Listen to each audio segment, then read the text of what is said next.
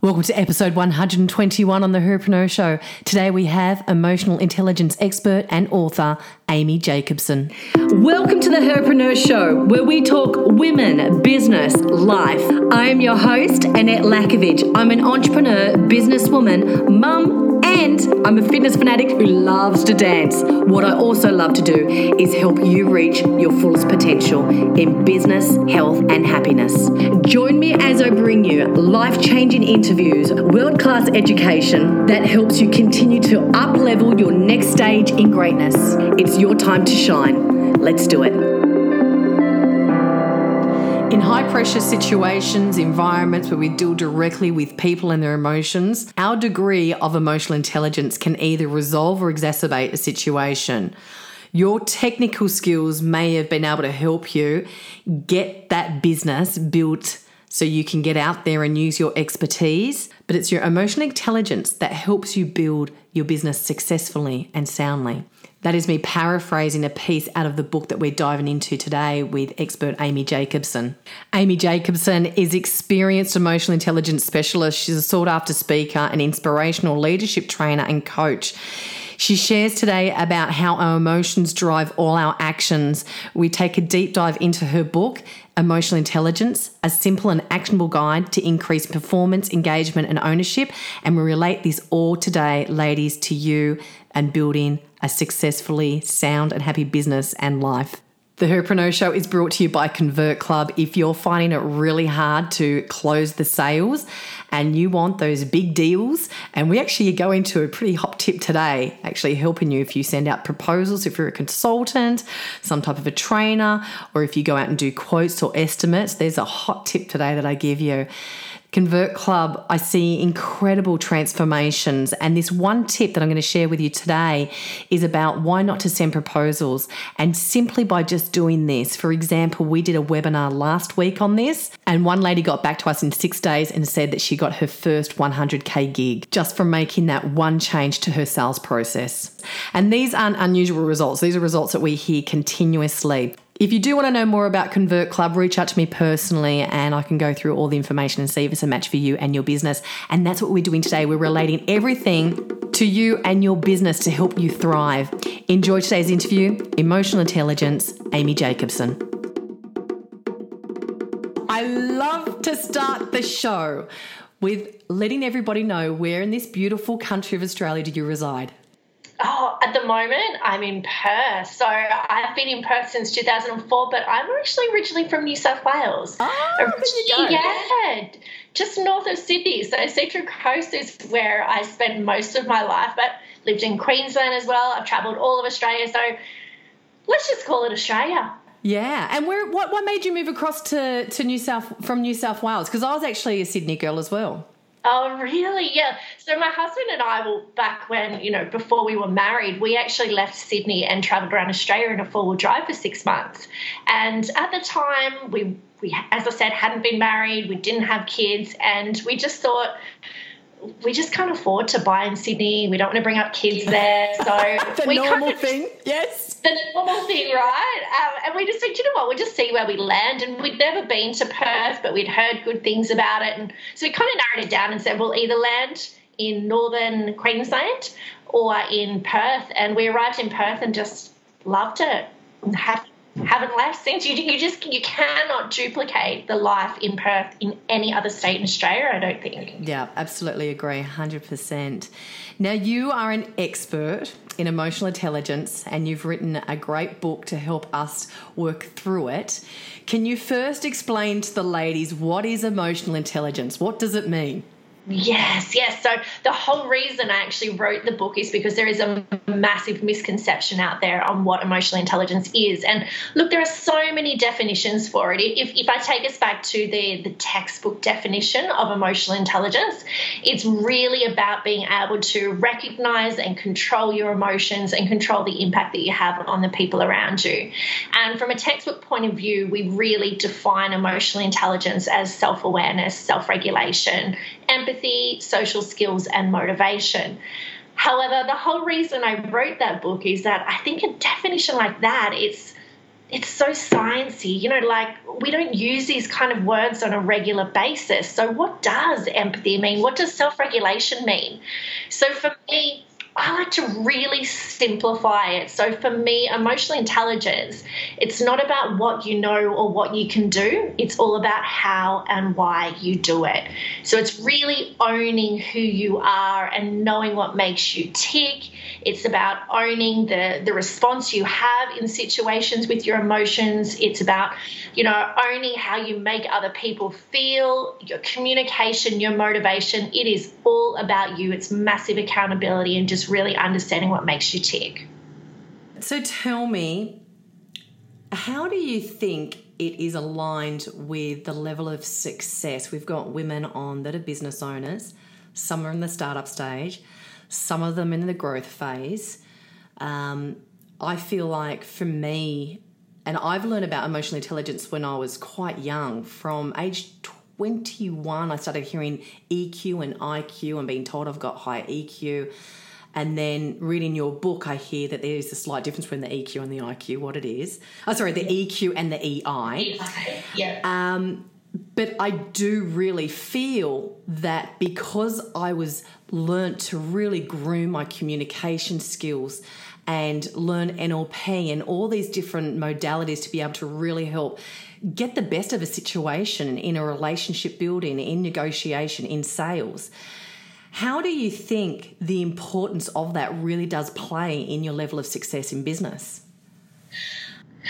I think when it comes down to business and really, Annette, for emotional intelligence, this is the area that I specialize in, is in the workplace and business, because I think the people that are aware of emotional intelligence tend to be aware of it at home or in other relationships, yet people aren't as quick to apply it in the workplace or in the business world, because we think that business success is about our technical skills, our knowledge, the way that we can actually learn a product or have a lot of experience and the qualifications behind us. However, when we're creating businesses, more than anything, it's our emotional intelligence that determines how well we manage during that absolute roller coaster. Like, I know for me, even, I teach this kind of stuff. And when I went into owning my own business, the roller coaster is horrific. Like, 1 minute you are on cloud 9, just bouncing off walls, thinking, this is amazing. Like, I've got this. I should have done this 10 years ago. And the next morning you wake up and you're absolutely on rock bottom. And I think the emotional intelligence side is that side that helps you to manage that roller coaster. It's that side that helps you to adapt to the unknown, because one of the biggest problems we have in our mind is the fear of the unknown and fear of not having control. And I'm sure many business owners out there that are listening would understand that running a business means that you don't know what's around the corner, and you can struggle with that loss of control and loss of the unknown. Yeah, I love that. Now, in the bio, I said it can be taught. Can it be taught? Or am I just making that up? Because I felt like there were skills that I learnt along the way. And reading in your book, I feel like there's a lot of skills, but then it's a matter of not just reading it, it's applying it, right? Yes, yeah. So one of the biggest things that I do say to people up front is that I truly believe that there is not such a thing as an emotionally intelligent person. So I would never call myself emotionally intelligent, because I think as humans, we all have the ability to respond in an emotionally intelligent way, but we also have the ability to respond in a not so emotionally intelligent way. Ask my 14-year-old daughter. There are sometimes I come home and I will do something or say something at home, and she'll look at me now and say, Mum, that wasn't very emotionally intelligent, was it? Oh my gosh. So she's been taught well. She knows too much. But I think it's a perfect example of how emotional intelligence is a skill. Can it be taught? Yes, it can. But you've got to want to learn it, and it's repetition. You've got to practice it. You've got to apply it in specific situations. Listening to a podcast, reading a book, going on a course will not make you emotionally intelligent, unfortunately. So let's dive a bit deeper. You talked about All different things. I'm going to go into one of them now. And this is one where this is just giving women just a really good understanding of the ways we can leverage it and use it. And you were talking about the power of words and the impact that it creates. For example, I notice who I am, and you talk about the different stages. There's self-awareness and there's self-regulation. And we can dive into all these. I realise when I go to write something for the team, I go to write something very task-focused. And then before I send it, I then reread it and I commend up the top and I put the little bit of fluff in there and then I do some recommendations in the bottom and, I then fill it out because the way that I would give my information would probably be quite hard-hitting if they'll just to read it. So for me, I'm very conscious of when I go to write something, it lands well. So let's talk about the importance of communication when it comes to writing, the power of words, the words that we can use in emails, the words that we shouldn't use in emails, the words that we shouldn't use in communication that really creates a block for us or for others? Yeah, so when we generally start communicating, and like you said, Annette, when we sit down to smash out an email, the thoughts that come out and the words that come out first are generally from our own mind in a way that we're thinking of ourselves. So we tend to find writing or typing or saying I this or do this or then do this, as you said, very task orientated. And the emotional intelligence side that comes in, coming back to what you just mentioned about how you go through your email, is your EI then getting out of your own head and into the head of the people that are reading it. So that's when we start going through. I do exactly the same thing. I find that when I first write an email, there is a lot of I's or I'm or I've, because you're thinking from first person, and then I would change a lot of those I's to we or to us. Now, these words, just the slightest change from I to we or to us, changes the communication that then goes to the subconscious mind of the person that's reading the email. And it totally changes the way that they will process that information and influences what they will do next, all based on that emotional undertone. And I'll give you a perfect example from a sales point of view for everybody out there. When I'm sending out a proposal, I'm really careful of the words that I use. You will have read in the book, I never start a sentence with just checking in with you or just going to see how this. I never talk about being busy. I never downplay the reason why I'm sending them an email. I'm confident. I'm sending them an email for a reason and for a purpose, and I want to make that really clear. But when I follow up on that proposal, which as business owners we do all the time, right, is just following up and checking in, how's this going? I always make sure that at that point my language is in a partnership. I'm not going to them and saying, how did my proposal go? Or can I follow up? What did you think on the proposal? Or I just want to check in and see if you've had a chance to read my proposal. For me, it instantly comes to, how did we go on the proposal? Like, we've spoken, we've talked about this, I've designed this proposal for you. So now it's a we, it's an us. And that change of language instantly creates that rapport, creates that relationship, because we know very well that in our minds, we actually don't start listening or paying attention to a communication or a conversation until we have a connection. So unless you can create that connection through the emotional undertone of the words, you've lost that person, or actually you haven't even connected in the first place to that person until you can create that. So words that I would take those singular, the I, the we, the you, the I, the you out. The only time I and you should be in a sentence is if a we finishes off the sentence. So I'm doing this for you so that we can have this. So it's really rounding it out. Perfect. So, Amy, I'm going to give a little lesson for everyone here on sending proposals. Because you know that everything I do is to teach sales. And I'm going to give you even a tip that's going to help you convert that even more. So Ladies, when you actually have a proposal, and this is going to make a huge difference in you closing sales. Most of the time we will send a proposal because when you're going through the sales process, the person will say, send me a proposal. Unless you are doing I just lost the word of it, a tender. If it's a tender, obviously you have to send the proposal. Though if you have actually had a chat to, let's just say, in Amy's situation, she speaks to a lot of CEOs, a lot of decision makers because she works in the corporate field. If you are going out to do a quote, a proposal, and you're a solopreneur or an entrepreneur, and you're working with the business owner one-on-one, what I want you to do is do this very special step, is you will let them know you're going to go back and work through the plan, and I would change your word from proposal to plan, because as soon as you will propose, it means you propose something, right? So it's another change in language there. We don't want it just to be a proposal. We want to show them it's a plan. Let's just say it could be a training plan, it could be the leadership plan, and it's the plan that you've created for them. And then I'll give you a massive tip, because most people do this. Most people send the proposal, but what I want you to do is organise a time to jump back on Zoom or to go and see them face to face and to walk through the proposal with them. And this takes a lot of courage, and we're going to go into a lot of blockers that Amy mentions in the book. And one of the blockers is, for women, it's being scared of getting the no. And not just women. This is like around 68% of people don't actually ask for the sale face-to-face because they're scared of getting the no.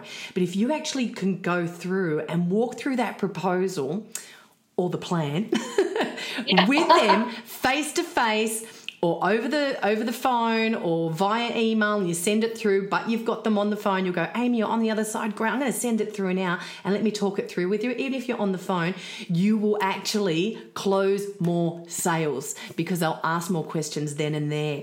So that's just a tip, Amy, to help you actually get more contracts. I love that. And that is a perfect example of that emotional undertone. As soon as you said that, from proposal to plan, I'm like, yeah, it's just that makes absolutely sense. You've already taken their subconscious mind into that next step where we're doing business. I love that. Oh, fantastic. So, ladies, the thing is, never send a proposal. And Amy, from now on, I'm going to keep you accountable to that as well. And when you get your next gig from doing this process, let me know. But the power of words is so important. One thing you mentioned in the book, which I love and I have never seen anywhere, it's the importance of where you sit in a meeting. Yes.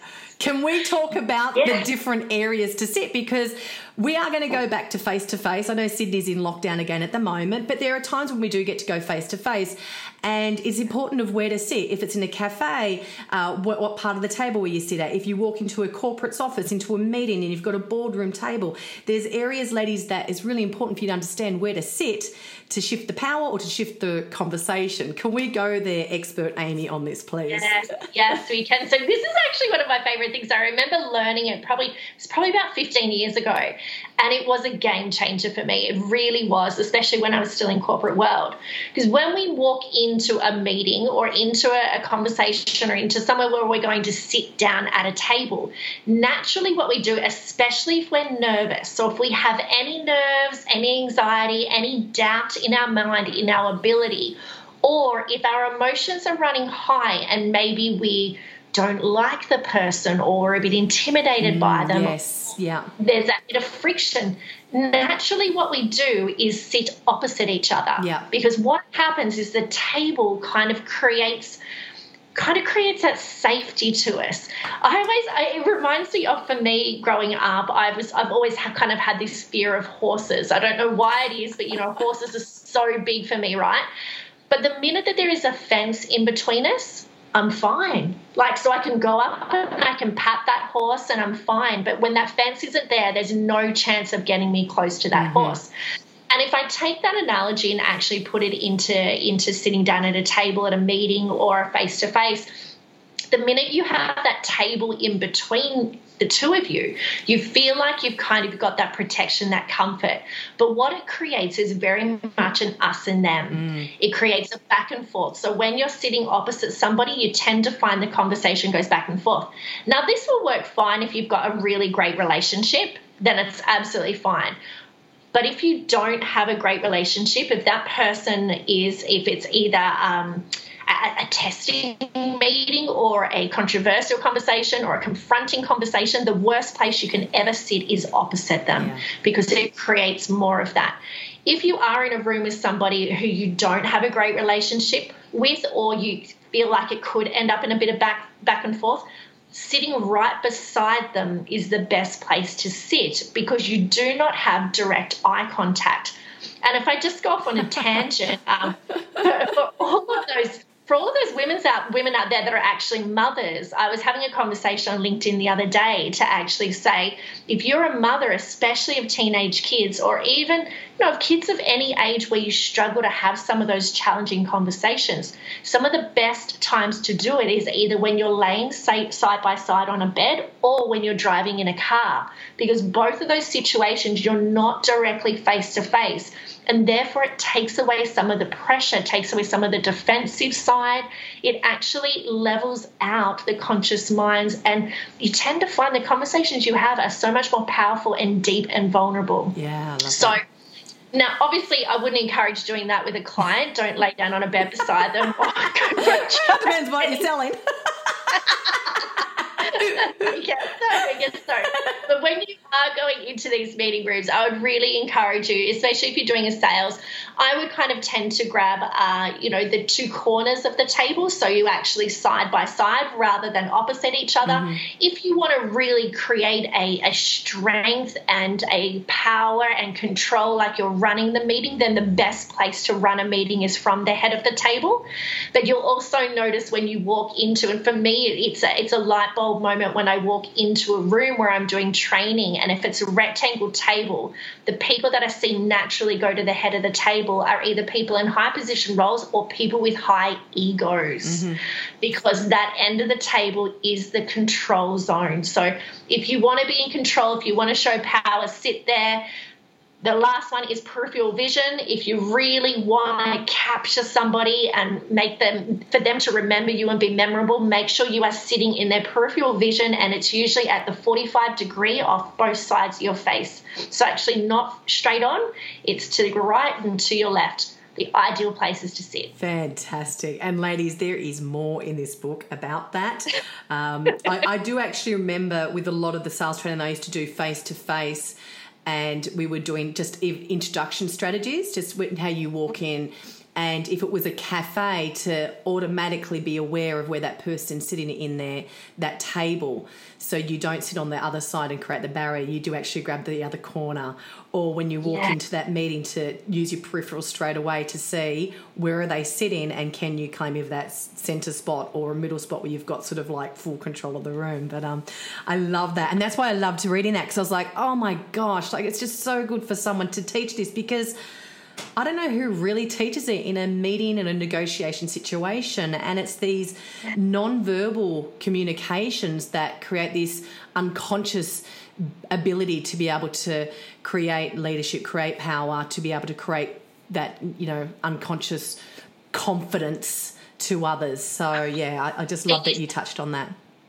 I think even in another area, which I'm actually not even sure if it's in the book, but for a lot of ladies that are out there, especially small business owners and new to business, we tend to do a lot of networking, and networking can be really daunting, right? Especially if you walk in and you're part of a big round table, and you might think, okay, if it's a round table, where do I sit, or what do I do then? Yes. When round table and you walk in and there's 8 to 10 ladies on it, what I would encourage you to do is actually introduce yourself and start conversations before you sit down, because the minute you sit down, again, that table works like a barrier, and you've got the person to your right and you've got the person to your left, but other than that, you're a little bit trapped even.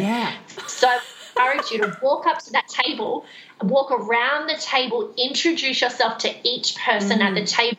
What that does is it actually opens up that whole table to a full table conversation then. Yeah. It doesn't restrict people to side by side. So totally changed the experience. That is a hot tip, because sometimes you do get stuck to those two people on either side, and you know that you want to speak to the person over there and over there. And I love that. That is such a really powerful tip. Let's go into just you're going through the 8 statements to help define where we might be on the scale of emotional intelligence, and there's things that we can to be aware of. I know you said, there's different tests, but it really depends on the test and probably where you are at that time of the test and how honest you are and how you observe yourself to how others observe you as well. But there's different statements. What are some of the things that we need to be aware of to really help us improve our emotional intelligence? Yeah, so those 8 statements that I refer to in the book pretty much encompass all 5 of those areas, and they kind of cover some of the key areas. So some of those statements are being able to listen and learn from criticism, and simple things like this, and this is where I say we can overcomplicate emotional intelligence, where these 8 statements are things that you can think about every single day. So listen and learn from criticism, the ability to be able to respond in a positive solution framed mind when the unexpected occurs, the ability to empathize with other people, knowing the impact that you have on other people. And I hear a lot of people say, your true brand is what people say about you when you're not in the room. But I would take it even one step further with EI and say your emotional intelligence is actually what you're saying about those people that aren't in the room. So it's not just what others are saying about you when you're out, but it's the role playing. If somebody is not in the room, what are you saying about them without them there? Love that. And I think the reason why I love these 8 statements is as you go through them, and you would have received it on your interactive bookmark, and it's something that we can refer to all the time. And, there's your bookmark. It's something you can refer to all the time, but not just as a one measure. I mean, you can grab out these 8 different statements and actually use them to reflect on a specific situation. So you could have a conversation, or you could have gone into a sales meeting and had a conversation with a potential client, and you can come out and pick up that bookmark and say, how did I go in all of those areas? Did I listen and learn from their criticism? How did I make them feel? Did I come up with solution mode, added solutions as I was actually going through that meeting? So the reason why I love these is, A, you can use them all the time and they are interchangeable, but B, the best thing about them is that you are creating your own definition of the answer. So when you're giving yourself that score out of 10, it is your own definition. So what I see as listening and learning from criticism, a 10 out of 10, will be completely different to what yours will be, will be what other people have. So the ability to actually see that, but then know that your mind cannot possibly create the definition of a 10 out of 10 unless you're capable of doing it, which means that you've then got so much to work on. So they're nice, simple statements, and there's statements that you can apply at work, at home, in relationships, absolutely everywhere. They're applicable. What are the 5 stages? I remember there was self-awareness, self-regulation. Yeah, then there's empathy. Yeah. Social skills and motivation. And those 5 I've taken to align to own it, which own it is all around your self-awareness, like own who you are, own the decisions that you've made, own your values, your beliefs, your priorities up until this day. And then face it is the second stage, which face it is your self-regulation. So that's really being able to face your greatest fears, face the way that you respond emotionally in certain situations, face the triggers that set you off all the time. And then your feel it is your empathy. And I think for me, there's so much more to feel it than empathy. However, empathy in my mind is the greatest skill you can ever build. But along with empathy, you've got that empowerment, you've got your basic people skills, you've got that ability to understand what makes other people tick. And then the ask it is all around the communication. And I think our social skills and communication have come so far since they first defined emotional intelligence. So for me, it's knowing how to ask the right questions, how to really communicate in a way that works for the person receiving the message. And then that fifth stage is the drive it. And for me, that takes motivation to another level. It is all about working with the chemicals in your mind, working with how your brain functions to actually make it happen. I love that. Because we're not short of ideas, right? We're not short of ideas. We're not short of goals. We're not short of dreams. But we tend to fall a little short of actually delivering. So drive it is about making it happen. Fantastic. Amy, if women are there going, okay, I want to learn more about what you do, I want to learn more about the book. We know the book's The Emotional Intelligence. It's put out by Amy Jacobson and published by Wiley. Can you tell us how can they learn more about you and get in contact with you? Beautiful. So if you jump onto my website is findingyourwhy with just the letter y.com.au. There is so much information on my website. There are videos, there are articles to read. So a lot of actually educational learning stuff from an emotional intelligence point of view. Also has links to my book. It has pretty much everything you're going to need on there.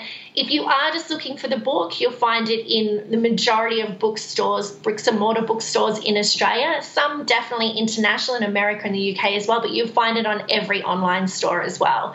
So yeah, if you have any problems finding it, or if you go somewhere and they don't stock it, let me know and let's get it in there as soon as possible. I love it. Amy, big congratulations in getting your book published as well. And, a lot of people go to self-publishing these days, but you managed to get it published. So big congratulations. That's just, an accomplishment within itself. Let's wrap up with just some final questions. Just piece of advice, best piece of advice you'd say for a woman in the startup phase, either from your expertise or from your own journey that you think you would have loved to have heard or you think that they probably need to hear that would help them. And then a piece of advice for the woman that's in that growth stage of business. She's good at what she does. She's just continually wanting to up level and improve. Yeah, so first off for the startups, I would say, and this comes from my personal experience as well, is be so adaptable. I think that when we create a business, we create it based on passion and we create what we think other people are looking for. And I know when I first created my business, I put in all of the hard yards. I came from corporate world, so I had a really detailed business plan and, had mapped out how many appointments and how many people I would meet every week and what industries I'd tap into. And I remember my first week of appointments and I got midway through the week to Wednesday, the third day, and I came home and I said to my husband, I'm changing everything. My structure, my actual program structure is not right. And he looked at me like I was crazy and he said, Amy, it's been 3 days. And I said, I know, but I know enough in those 3 days to know I haven't got it right. And I think as business owners, we get so attached, emotionally attached to what we've created.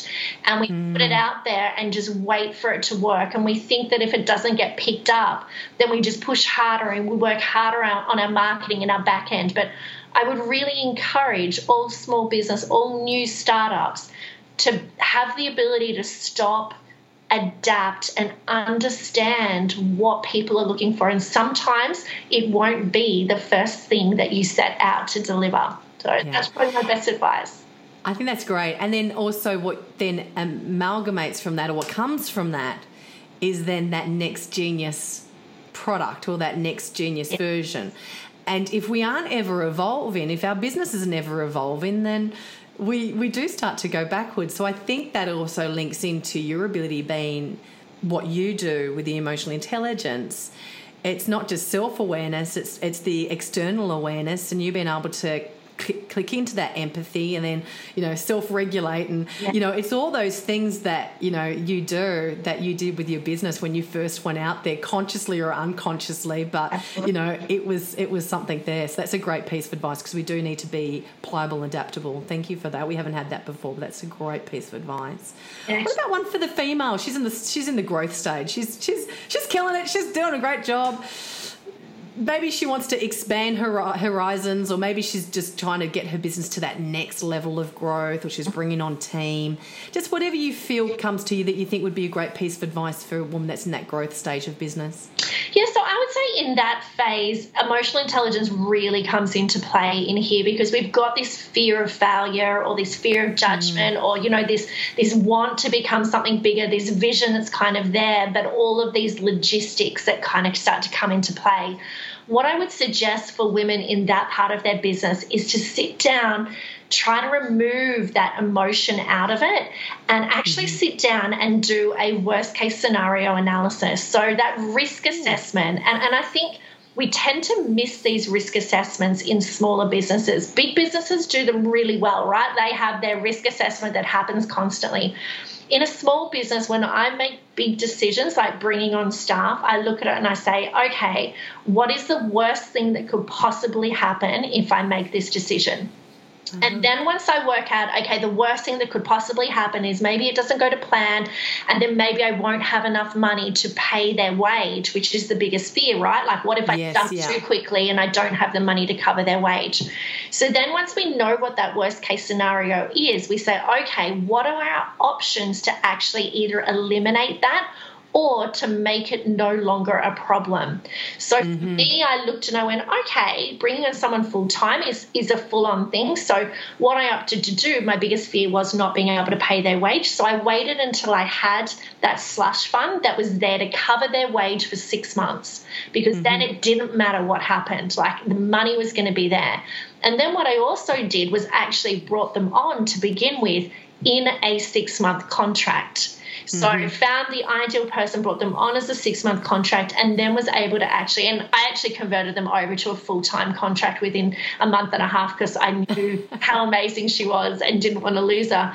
But I think it's what happens in our mind when fear kicks in and we start to really self-doubt and wonder whether we're making the right decisions. What's causing it is unknown answers. Like our brain does not have the answers to something that it's worrying about. And the only way that we can do it, like we cannot know those answers are not something that we can find, but what we can do is look at every possible outcome or scenario that would happen. And if we can get to the point where we get our mind thinking, okay, if this happens, I'll do this. If this happens, I'll do this. If this happens, I'll do this. Even though we still don't know the answer, we know the answers to every situation. So that for me is the big part.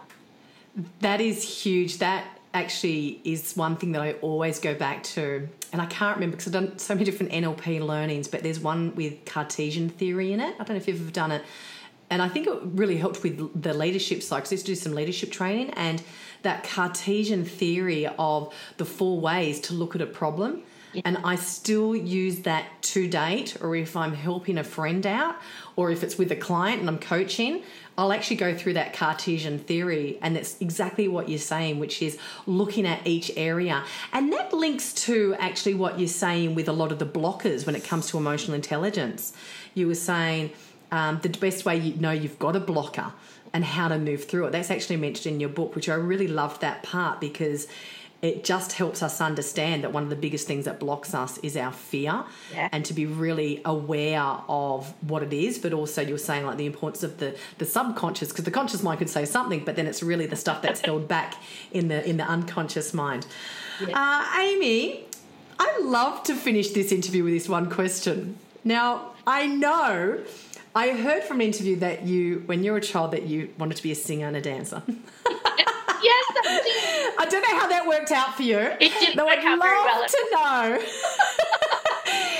know what is the one thing that you think that, or it's like a feeling. You go, this is my go-to place. If you're having a hard day, a hard week, or something that you just know when you do it, it physically gets you moving your body away from your desk, away from your work. When you do it, it makes you the happiest version of you. What would it be? I think it does come back to that dancing and singing, and unfortunately, I'm really not good at it. But I'm also not phased. And that is getting with my kids, and my daughter is a massive musical fan. So at the moment, we are just loving Hamilton and In the Heights, and my son is right into R&B and rap, and I am that daggy, but I'd like to say cool mum that kind of jumps in with both of them and tries to keep up with the trends. sings, dances, goes crazy, tries those silly TikTok moves that tend to embarrass my kids. But that is when I'm in my element, is seeing them laugh at me being a dag, I guess. And it's that vulnerability, right? It's just letting go. The inner superstar can still come out then, hey? That's right. I'm in my element. Oh, I love that. Well, Amy, it has been a beautiful conversation, a incredible, valuable conversation for these women that are listening. If you want to learn more, ladies, all the links are below if you're listening to it on Apple Podcast. If you go to AnnetteLakovich.com/emotional intelligence, all one word, no hyphen. That's in case you're on the run. But just go to my website, or you can go to Amy Jacobson, Finding Your Why. Like, how easy is that to remember? Finding Your Why. So there's a lot of ways that you can get a hold of Amy to actually learn more or to get a hold of her book. Amy, thank you for your genius. Thank you for sharing and changing and making people have a happier world to live in. And it's been great to have you on the Herpreneur Show. It's my absolute pleasure. Thank you so much for having me, Annette. I had an absolute ball. You're listening to the Herpreneur Show. I hope you received the inspirational idea, thought, or message that you're meant to hear today. If you love the show, it means a bunch to me sending me a message on Facebook or on iTunes to rate and review the show and subscribe so you're the first to know when the next show's released. Until then, make sure you do something that fills up your level of happiness, something that lifts your vibration so high that you're the happiest person that you know. Mwah. I'm out.